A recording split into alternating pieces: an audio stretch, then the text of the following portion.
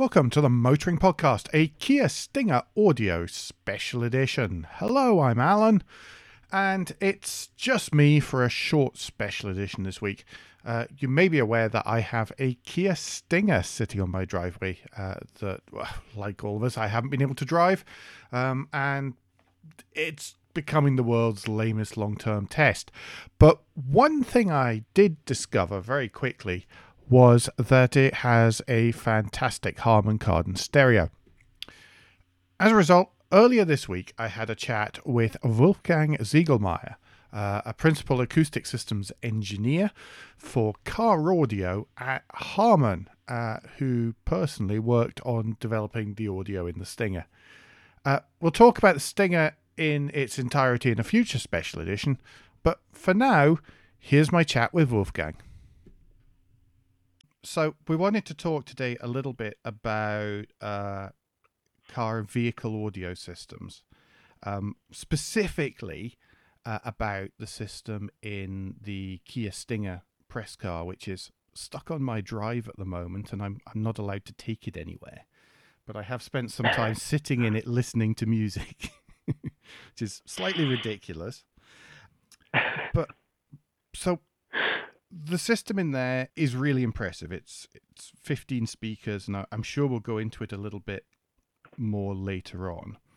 But what I'm quite interested in is finding out what's involved in tuning an audio system, in actually, making it fit to the car, and just what work goes on that we never see to actually get music to our ears in the car.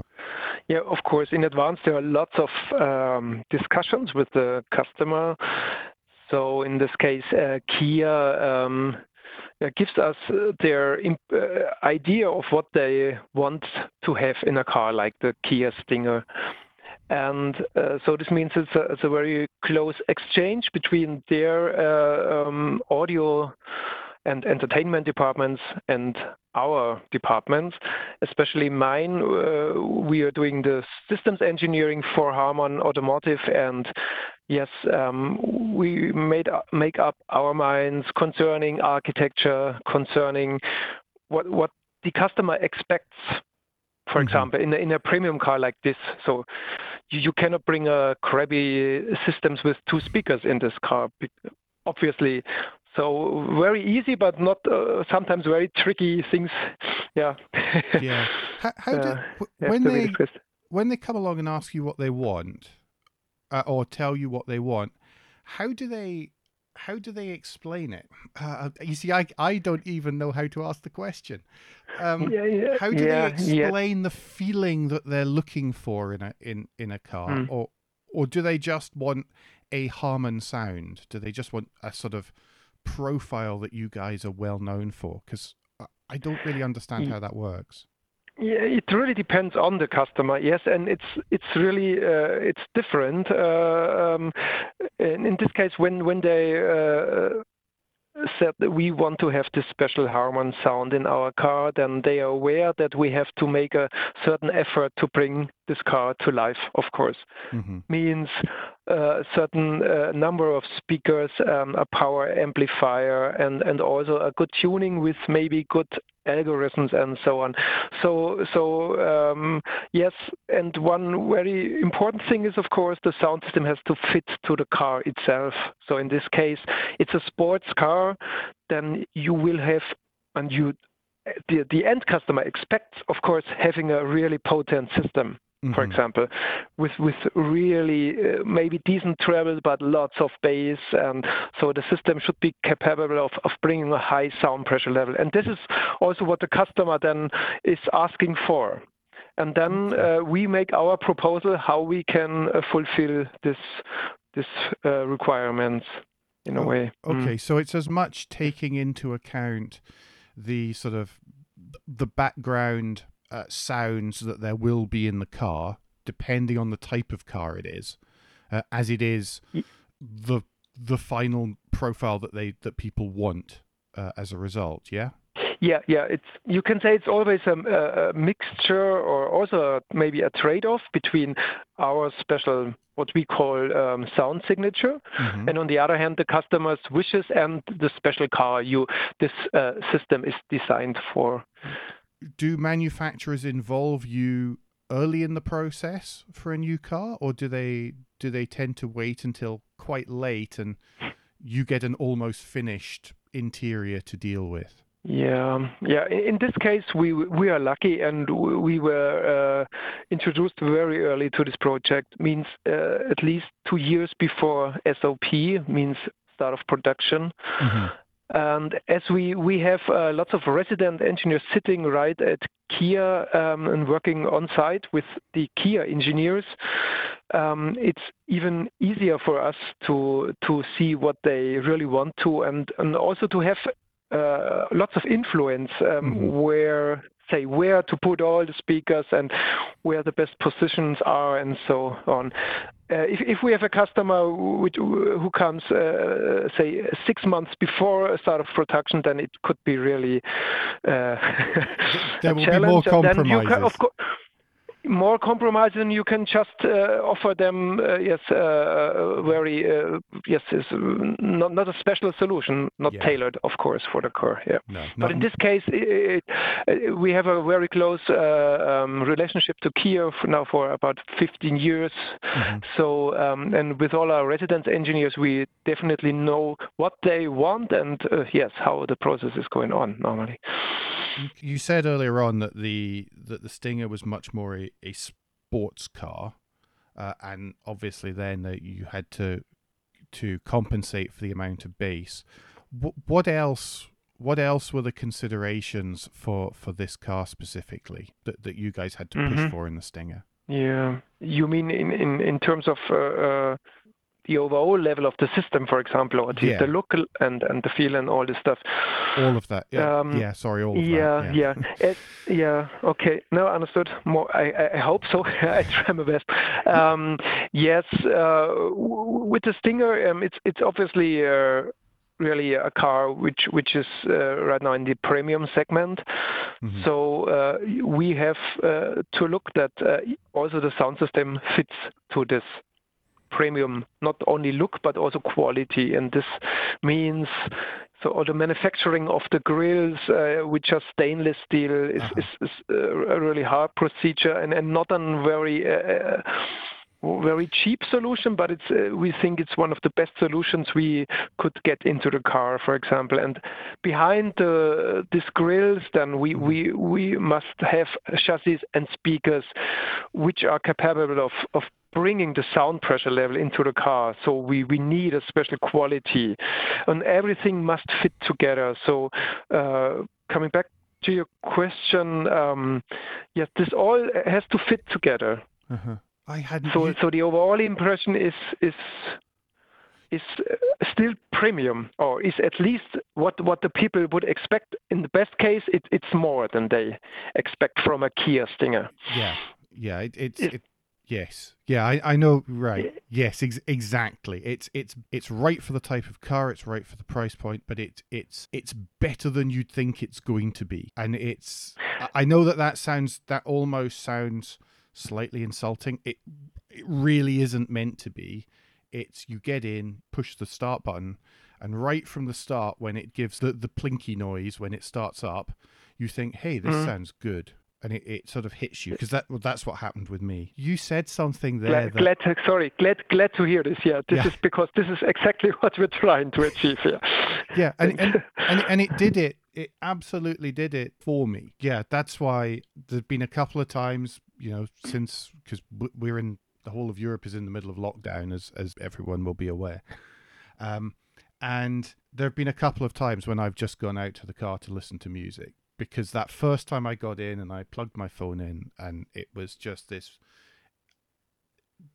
way it sounded, and this is why I'd commented on it originally. It was just there, and it was just right, and you could just hear the separation that had been produced into the music. You could just hear everything perfectly, and I thought, this is so much better than my stereo in the house, and the seats are so much more comfortable, to be honest. that, that when it came That's right. to just needing to relax, it was that. Then that has become my go-to place, is to go out there and just put some music on, and it's sitting idling and growling nicely in the background, and it's really it's kind of cool, actually. It really is. I'm amazed by it, and that's why it's so good speaking to you. Very cool. Thank you. Yeah, maybe you can compare it also with turning on the engine for the first time when you sit in a car, and then you turn on the engine in this Kia Stinger. Then there's also this sound, this wow effect, and maybe you can compare it to the same what we are trying. But not also the first wow effect, of course, but then also after listening for hours and hours, it still should please you in a way. Yeah. I would love to have the opportunity to take it for a drive for hours and hours. At the moment, it goes to the supermarket and back, which seems a terrible waste. Yeah, I guess. I was really interested. Actually, you mentioned tuning the grills, because the Stinger has are they laser cut stainless steel grills over the speakers in the front door. I would never have thought that those needed tuned, but when you say it, it makes a lot of sense. Yeah. Of course, you have to make up your mind in advance before you design this grill. Not that the look is also very unique and good, but also the acoustic behavior of this. So just screwing in drilling in say 10 holes is not enough, of course. But and there are certain limits, and you definitely have to know about these limits, and then make the best compromise out of design and acoustic behavior. Yeah, that's also not so easy sometimes. No. After all, design is very powerful in cars, as you all know. So also the OEM has a certain image of how the look should be, and this is one of our it's not sometimes not so easy to convince the customer to make alterations at the design just because of a better acoustic behavior in the end. Yeah, I can believe that if they have a very specific look, and then trying to get them to make some tweaks purely for the acoustics. So whenever you're designing and you're testing this, what do you listen to in the cars whenever you're doing it? Is it pure sound, or are there particular tracks that you use, particular music that you listen to actually test and work out a profile? I mean it's a mixture of different styles of music, but also we use lots of measurement test sounds. Like for the very first, all these filterings of all the different channels and speakers, we use a kind of a noise called pink noise, for example, just to make all the frequency curves of the means the spectral balance of the whole car, to put this in a certain shape, and this takes a very, very long time, and when all this is done, then the first real listening will start place and took place. But before we make lots of measurements with special designed microphones using our special test signals, and this is done on all different positions in the car. Okay, in this car it's not so important to have the best sound in the rear. Of course, the main target is the driver, but also we always start with measuring all the different positions, listening positions in the car with our test signals, and afterwards, when every channel is aligned to a certain target curve, how we call it, means spectral balance, then we start listening to music for the first time. This can take a week, maybe. Yeah, absolutely. So when no, on you sorry, go. You asked for the music, and then I mean, in the end, the sound system should play every kind of music very good. So this is a very, very easy secret to to every good sound system. No matter which music is played, it should sound good. If it's classical style, and you have all the transparency and all the say the wideness of the stages and so on, or listening to hip hop music, where you have to expect and really want to feel this very deep bass or electronic bass and drum stuff, whatever. And also acoustic stuff. So we mix it up, but each of us engineers has got his favorite songs, of course, on which you rely. Come on, I have to ask, which one's yours? Right at the moment, I think. No, I can't answer this. Okay, it's always it's not a secret, but it's always growing. So we have really audiophile high-end recordings, like stuff from Yellow, for example, which provides a very deep bass, very crystal clear highs and trebles.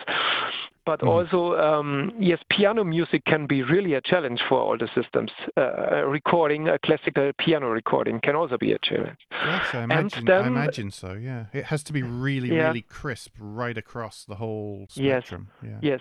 But in the end, the voice is our indicator for a good sound system. If the voice is clear and comes very good to you as a listener, then you did a good job, I think.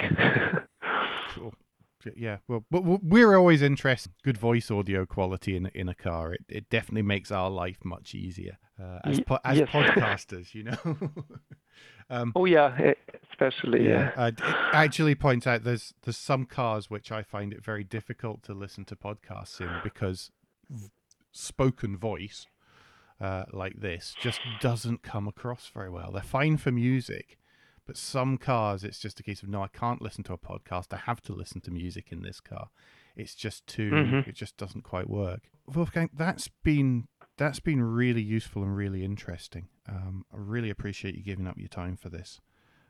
Thank you so much. Yes, you're very welcome. So I'm happy to be part of your podcast, and then I definitely let me know when this one is available. Well, I hope that you found that as interesting as I did, and it gave a little bit of an insight into the background to car audio. Of course, now I've listened to it back, I realise that I have even more questions than I did then. I'll try and get answers to those, and I'll incorporate them into the Stinger Special Edition whenever we record that. We chatted for a bit after I'd finished recording and after the interview had ended, and it's quite curious because it turns out that Wolfgang and pretty much all of his team are actually really quite accomplished musicians, as well as their day job. It really seems to be one of those jobs where having a natural affinity, and in this case a keen musical ear, certainly helps. All that remains for me to say right at the minute is thanks to Wolfgang, to Ivo at Harman, and to Nika de Lanpierre for all of their help. Oh yeah, and to all at Kia for the Stinger as well. Thank you, folks. This kind of thing wouldn't happen without you. It's really, really appreciated. Don't forget that between now and the next time, you can give us any feedback and share your thoughts with the show at Motoring Podcast on Twitter and Instagram, on Facebook, and on the contact page of motoringpodcast.com. Please don't forget to leave a review and rating on Apple Podcasts, Google Podcasts, or however your podcast app lets you do such a thing. It, as I always say, really does matter.